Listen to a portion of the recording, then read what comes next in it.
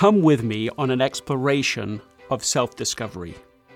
On this podcast, we decipher what really matters as we unravel the chaos of day-to-day work to learn how to build an essential life.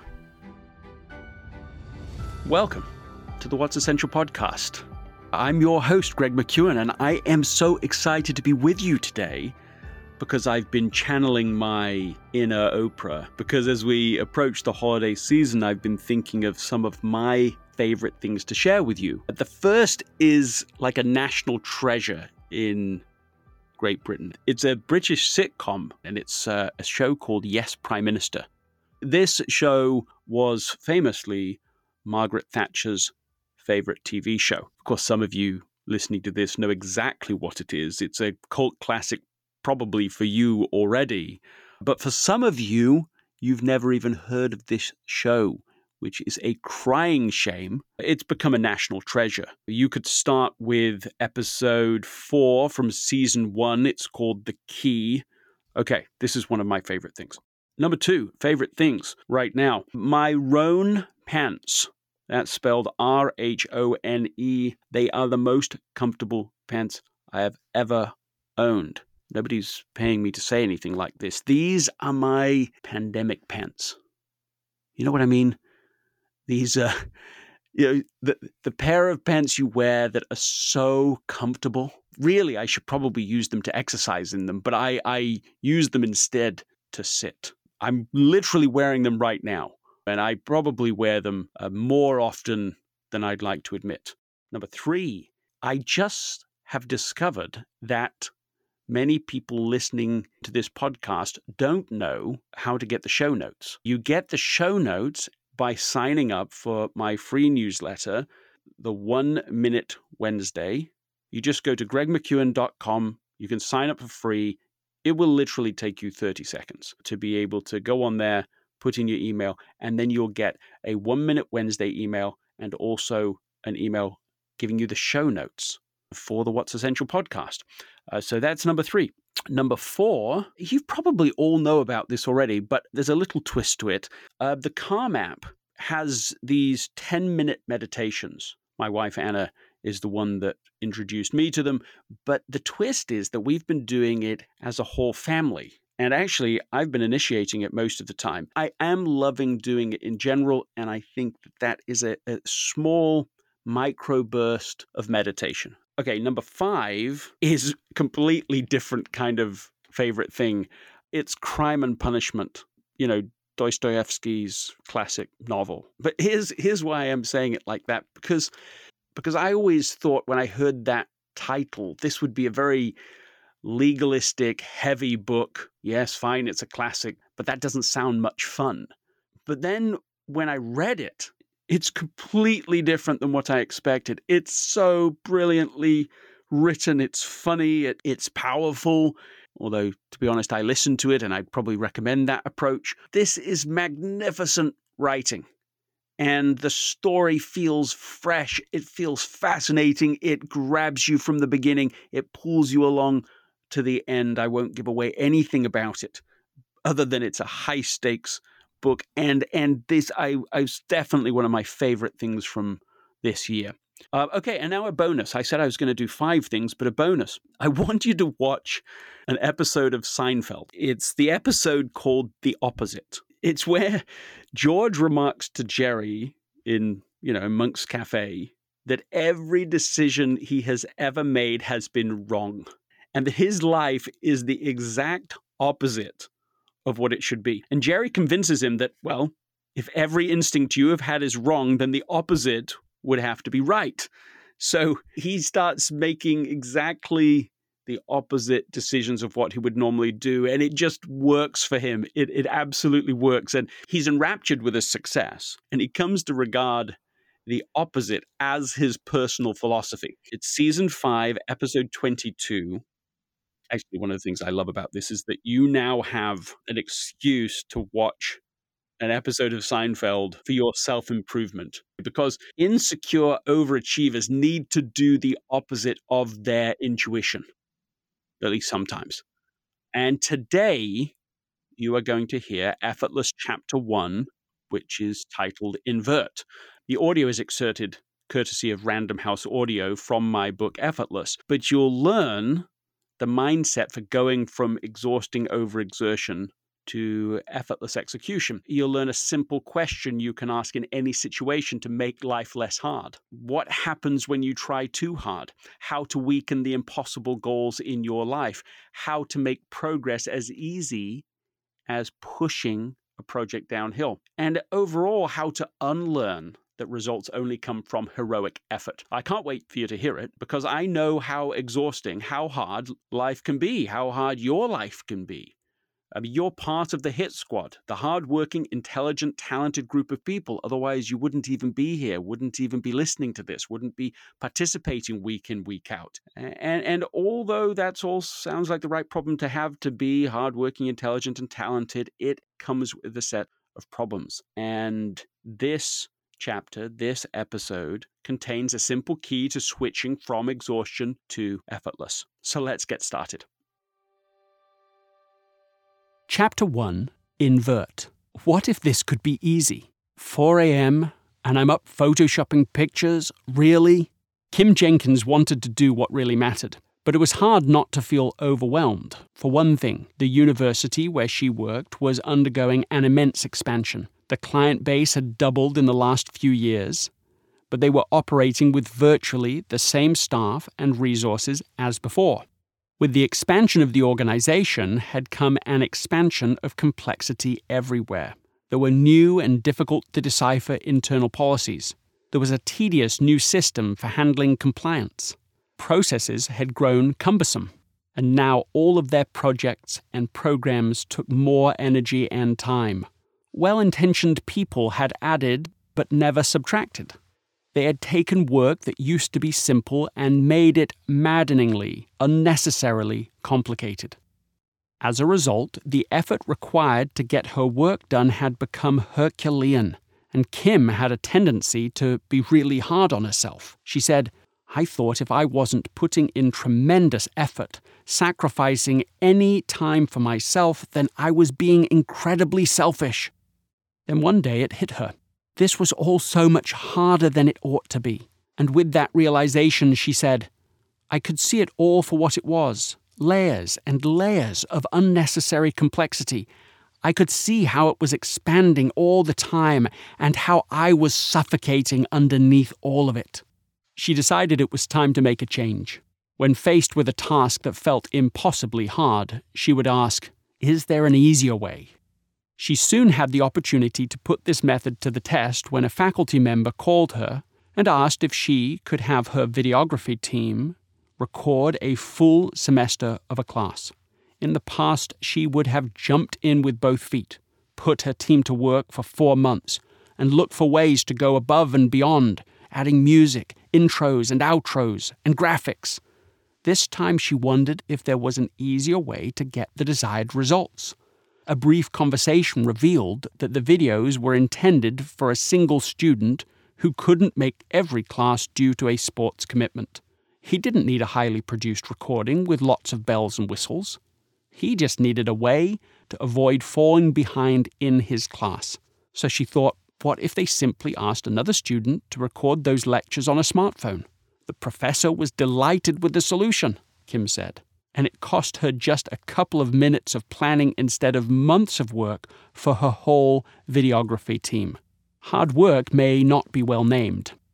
All too often, we sacrifice our time, our energy, and even our sanity, almost believing that sacrifice is essential in and of itself. The problem is that the complexity of modern life has created a false dichotomy between things that are essential and hard, and things that are easy and trivial. It's almost like a natural law for some people. Trivial things are easy, important things are hard. Our language helps to reveal our deeper assumptions. Think of these revealing phrases. When we accomplish something important, we say it took blood, sweat, and tears. We say important achievements are hard-earned, when we might just say earned. We recommend a hard day's work, when day's work would suffice. then there are ways our language betrays our distrust of ease. When we talk of easy money, we are implying it was obtained through illegal or questionable means. We use the phrase, "that's easy for you to say," as a criticism, usually when we are seeking to invalidate someone's opinion. It's curious to me how we default to saying things like, "it won't be easy, but it's worth it," or "it's going to be really hard to make that happen, but we should try." It's like we all automatically accept that the right way is inevitably the harder one. In my experience, this is hardly ever questioned. Indeed, if you do challenge this sacred cow, it can be uncomfortable. We don't even pause to consider that something important and valuable could be made easy. What if the biggest thing keeping us from doing what matters is the false assumption that it has to take tremendous effort? What if instead we considered the possibility that the reason something feels hard is that we haven't yet found the easier way to do it? The path of least effort. Our brain is wired to resist what it perceives as hard and welcome what it perceives as easy. This bias is sometimes called the cognitive ease principle, or the principle of least effort. It's our tendency to take the path of least resistance to achieve what we want. We don't need to look far to see the principle in action. We buy something at the overpriced convenience store on the corner because it's easier than getting in the car and driving to the store where prices are lower. We put our dishes in the sink instead of the dishwasher because one less step is required. We let our teenager text through dinner because it's easier than inviting an argument by trying to enforce the no phones rule. We accept the first, minimally credible information we find online about a subject because it's the easiest way to get our questions answered, and so on. From an evolutionary perspective, this bias for ease is useful. For most of human history, it's been crucial to our survival and progress. Just imagine if humans had a bias for the path of most resistance. What if our ancestors had been wired to ask, what's the hardest way to obtain food, to provide our family shelter, to maintain relationships within our tribe? They wouldn't have made it. Our survival as a species grows out of innate preference for taking the path of least effort. What if, rather than fighting our pre-programmed instinct to seek the easiest path, we could embrace it, even use it to our advantage? What if, instead of asking, how can I tackle this really hard but essential project, we simply inverted the question and asked, what if this essential project could be made easy? For some, the idea of working less hard feels uncomfortable. We feel lazy. We fear we'll fall behind. We feel guilty for not going the extra mile each time. This mindset, conscious or not, may have its roots in the Puritan idea that the act of doing hard things always has an inherent value. Puritanism went beyond embracing the hard, it extended to also distrusting the easy. How to try too hard. At a key moment in my career, a client at a high-profile technology company asked me to give 3 presentations on leadership. They told me that if all went well, they were prepared to hire me for the next year or more. It was exactly the career break I needed. I understood their needs well. I had ready-made content they had already approved. The afternoon before the first presentation, I decided to add some finishing touches. It already looked good, but I worried it didn't look good enough. I decided to scrap it all and start over. I got consumed with a new idea that I was convinced would wow them. I ended up staying up all night, rewriting my whole presentation, new slides, new handouts, all of which were, of course, untested. As I drove to the company's offices the next morning, I was exhausted. My mind was foggy. When I arrived, I was running on the fumes of my nervous energy.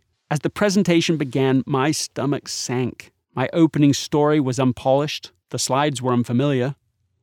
I kept having to turn around to see what was on the screen. One of the first slides failed to convey the point I was trying to make. In short, I bombed. And now let's just take a moment for an ad. This episode is sponsored by Shopify. Selling a little or a lot. Shopify helps you do your thing however you cha-ching. Shopify is the global commerce platform that helps you sell at every stage of your business. From the launch your online shop stage to the first real life store stage, all the way to the did we just hit 1 million orders stage, Shopify's there to help you grow. So whether you're selling scented soap or offering outdoor outfits, Shopify helps you sell everywhere. From their all-in-one e-commerce platform to their in-person point-of-sale system, whenever and whatever you're selling, Shopify's got you covered. Shopify helps turn browsers into buyers with the internet's best converting checkout, 15% better on average compared to other leading commerce platforms. So sell more with less effort thanks to Shopify Magic, which is your AI-powered all-star.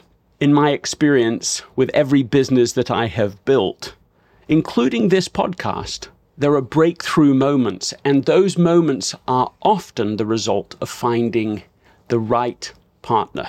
And I think that's a way to think about Shopify, because no matter how big you want to grow, Shopify gives you everything you need to take control and take your business to the next level. Sign up for a $1 per month trial period at shopify.com/Greg, all lowercase. Go to shopify.com/Greg now to grow your business, no matter what stage you're in. Shopify.com/Greg. Break. And now, back to our conversation. As I left, I was hyperventilating. I had been given this incredible opportunity and I had blown it. The client cancelled the other 2 presentations. They did not hire me for the extended engagement. It was my most humiliating professional failure ever. I was burned out from the experience and I didn't even walk away with the results I wanted. As I reflected on how this had all gone so wrong, the answer was obvious. Nailing this presentation was so important to me, I had overthought it. I'd over-engineered it. I'd tried too hard. And as a result, I'd snatched defeat from the jaws of victory. Here is what I learned. Trying too hard makes it harder to get the results you want. Here's what I realized. Behind almost every failure of my whole life, I had made the same error. When I'd failed, it was rarely because I hadn't tried hard enough. It was because I'd been trying too hard. We are conditioned over the course of our lifetimes to believe that in order to overachieve, we must also overdo. As a result, we make things harder for ourselves than they need to be. Effortless inversion. Carl Jacobi, the 19th century German mathematician, developed a reputation as someone who could solve especially hard and intractable problems. He learned that to do that most easily, man muss immer umkehren, which translates to one must invert, always invert. To invert means to turn an assumption or approach upside down, to work backward, to ask, what if the opposite were true? Inversion can help you discover obvious insights you have missed because you're looking at the problem from only one point of view. It can highlight errors in our thinking. It can open our minds to new ways of doing things. Assuming that all worthwhile things take enormous effort is one way of looking at a problem. For many overachievers, it's the only way. They have learned how to solve problems, even when exhausted or overwhelmed. They are good at getting things done by powering through. Effortless inversion means looking at problems from the opposite perspective. It means asking, what if this could be easy? It means learning to solve problems from a state of focus, clarity, and calm. It means getting good at getting things done by putting in less effort. There are 2 ways to achieve all the things that really matter. We can A, gain superhuman powers so we can do all the impossibly hard but worthwhile work, or B, get better at making the impossibly hard but worthwhile work easier. Once we invert the question, even everyday tasks that seem too overwhelming to tackle become easier. For example, the other day I was tidying up my office. As I scanned the room, I saw an old printer we had recently replaced. It had been sitting on my office floor for a couple of weeks, taking up space.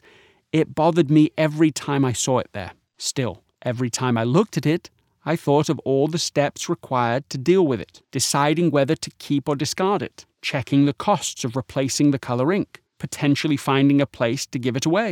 Every time the work involved was enough for a voice in my head to whisper, "Too much trouble." So I quickly resigned myself to it staying on the floor. However, this time I asked, what if this could be easy? What if all those steps I'd assumed this task entailed were not in fact required steps at all? I then looked up from my desk and happened to see one of the building workers through the window of my office. I walked outside and asked if he wanted the printer for free. He said yes and took it. The problem was solved within 2 minutes of asking the question. When we feel overwhelmed, it may not be because the situation is inherently overwhelming. It may be because we are overcomplicating something in our own heads. Asking the question, what if this could be easy, is a way to reset our thinking. It may seem almost impossibly simple, and that's exactly why it works. Weaken the impossible. The abolitionist William Wilberforce approached his impossibly hard, worthwhile work with great conviction. As a member of Parliament in Britain, at the beginning of the 19th century, he fought for the moral case against slavery. He rallied his generation to do the same. He wanted to attack the slave trade with sweeping legislation, to end this barbaric and inhumane system. But for all his effort and for all his fervor, he couldn't make a dent in the law. The forces working against him were massive. There were powerful parties intent on protecting the status quo. There were bystanders who were too consumed with other things to care. There were others who cared, but not enough to make the necessary sacrifices. The barriers were too great, the interests too entrenched, the distractions too many. Then, one of his fellow abolitionists, James Stephen, had an idea. Rather than continuing to attack the system head-on, he suggested a more indirect approach. In 1805, Stephen wrote a pamphlet entitled War in Disguise, or The Frauds of the Neutral Flags. In it, he argued against the use by warring nations of neutral flags on ships. At a time when France and England were at war, French cargo ships were sailing under the neutral American flag to take advantage of maritime law that protected them from seizure by the enemy. The majority of slave ships sailing to the West Indies were also flying the American flag because, under the law at the time, this meant they could not be stopped by the British Navy. Stephen saw that if England were to change the law to remove that protection, no slave trader would dare allow his vessel to make the journey. Without the protection of neutral flags, the bulk of the British slave trade would be eliminated. Fearing that if he mentioned the slave trade, his arguments might be dismissed, Stephen confined himself entirely to issues of war. His outwardly uncontroversial treatise was swiftly published and went largely unopposed. This seemingly innocuous, deliberately dull paper was in reality a Trojan horse. Beginning in January 1807, the British Privy Council issued the first of a series of war measures against Napoleon, inspired by Stephen's approach. The effect was as had been hoped for. While there were still many battles left to be fought in the name of abolition and racial justice, and still are today, the unconscionable practice of trading enslaved people was formally outlawed across the British Empire just 2 months later, with the passing of the Abolition of the Slave Trade Act. And now, when you need mealtime inspiration, it's worth shopping Kroger, where you'll find over 30,000 mouth-watering choices that excite your inner foodie. And no matter what tasty choice you make, you'll enjoy our everyday low prices, plus extra ways to save, like digital coupons worth over $600 each week. You can also save up to $1 off per gallon at the pump with fuel points. More savings and more inspiring flavors make shopping Kroger worth it every time. Kroger, fresh for everyone. Fuel restrictions apply. Now let's just take a moment for an ad break. And now, back to our conversation. There's no question that some goals are incredibly, almost impossibly hard to achieve. However, even these can sometimes be made less hard once we find an indirect approach. A one-way ticket to easy. Southwest Airlines did just that when they faced a different kind of crisis. Ever since the airline's founding, its business model had depended on keeping costs low and turning planes around on a dime after they'd landed. Both of these goals were incompatible with the traditional system for printing out tickets. Passengers were accustomed to the industry standard of being handed a printed ticket when they checked in for their flight, but because of the reservation system technology available at the time, producing paper tickets for each passenger was expensive, and they took too long to print at the gate. So executives were forced to decide whether to pay $2 million to build a modern ticketing system. The case for creating the new system was compelling. If we don't do it, management thought, we risk going out of business. But $2 million was a major hit to the bottom line for a low-cost carrier, especially for something that served no practical purpose other than to conform to the practices of the industry. Southwest co-founder Herb Kelleher insisted that there had to be a better way. "We are sitting in a management meeting trying to figure out what to do," he recalls, when someone piped up and asked, "Do we really give a damn what United thinks a ticket is? Isn't it more important what we think a ticket is?" Reflexively, we all said, "No, we only care what we think a ticket is." So then the manager says, "Then why don't we just print out a single piece of paper that says, 'This is a ticket'?" And that's what they did. Instead of wasting time and resources on building an expensive ticketing system, Southwest decided to issue tickets that could be printed out on ordinary paper and obtained from no-frills automatic dispensers. Merely questioning the necessity of the complex features and functions of an expensive ticketing system revealed a far simpler, cheaper, and easy-to-execute solution. Free of the assumptions that make your problem look hard, you would be surprised how often an easier solution appears. Can you push something downhill? Marketing author Seth Godin once shared the following: "If you can think about how hard it is to push a business uphill, particularly when you're just getting started, one answer is to say, why don't you just start a different business you can push downhill?" Reid Hoffman, the co-founder of LinkedIn, has said, "I have come to learn that part of the business strategy is to solve the simplest, easiest, and most valuable problem. And actually, in fact, part of doing strategy is to solve the easiest problem." We think that to be extraordinarily successful, we have to do the things that are hard and complicated. Instead, we can look for opportunities that are highly valuable and simple and easy. Arianna Huffington used to buy into the notion that anything worth doing required superhuman effort. But she has since said that she didn't become truly successful until she stopped overworking herself. It's also our collective delusion that overwork and burnout are the price we must pay in order to succeed, she says.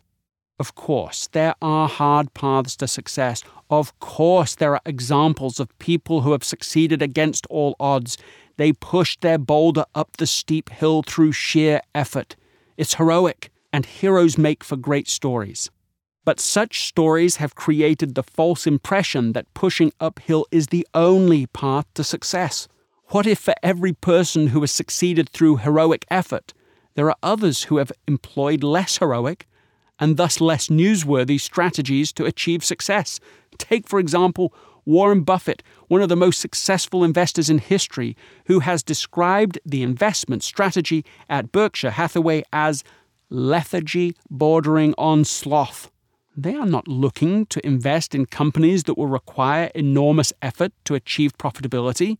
They are looking for investments that are easy to say yes to, no-brainer businesses that are simple to run and have long-term competitive advantages. In Buffett's words, "I don't look to jump over 7-foot bars.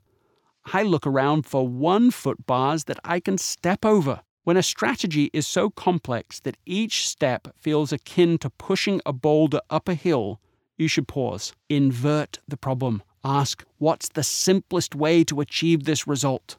When we remove the complexity, even the slightest effort can move what matters forward. Momentum grows with the force of gravity. Execution becomes more effortless. When we shelve the false assumption that the easier path has to be the inferior path, obstacles fade away. And as these obstacles disappear, we can begin to uncover our effortless state. Thank you for being here. You are part of the Essentialist tribe. You're rooting out non-essentialism one trade-off at a time, unlearning ideas that hold you back. So thank you, really thank you for listening to today's episode. We've covered the story of Kim Jenkins and how it illustrates the opposite mindset, this inversion. We've covered a simple question you can ask in any situation to make life less hard. You've learned how to weaken the impossible goals in your life, how to make progress as easy as pushing something downhill, and how to unlearn that results only come from heroic effort. And also, as a thank you, the first 10 people who write a review of this episode of the podcast on Apple Podcasts will get a signed copy of Effortless. So you just send a photo of your review to info@gregmckeown.com along with your mailing address. Well, enjoy the holidays. Be safe. Don't make things harder than they need to be. And I'll see you next week.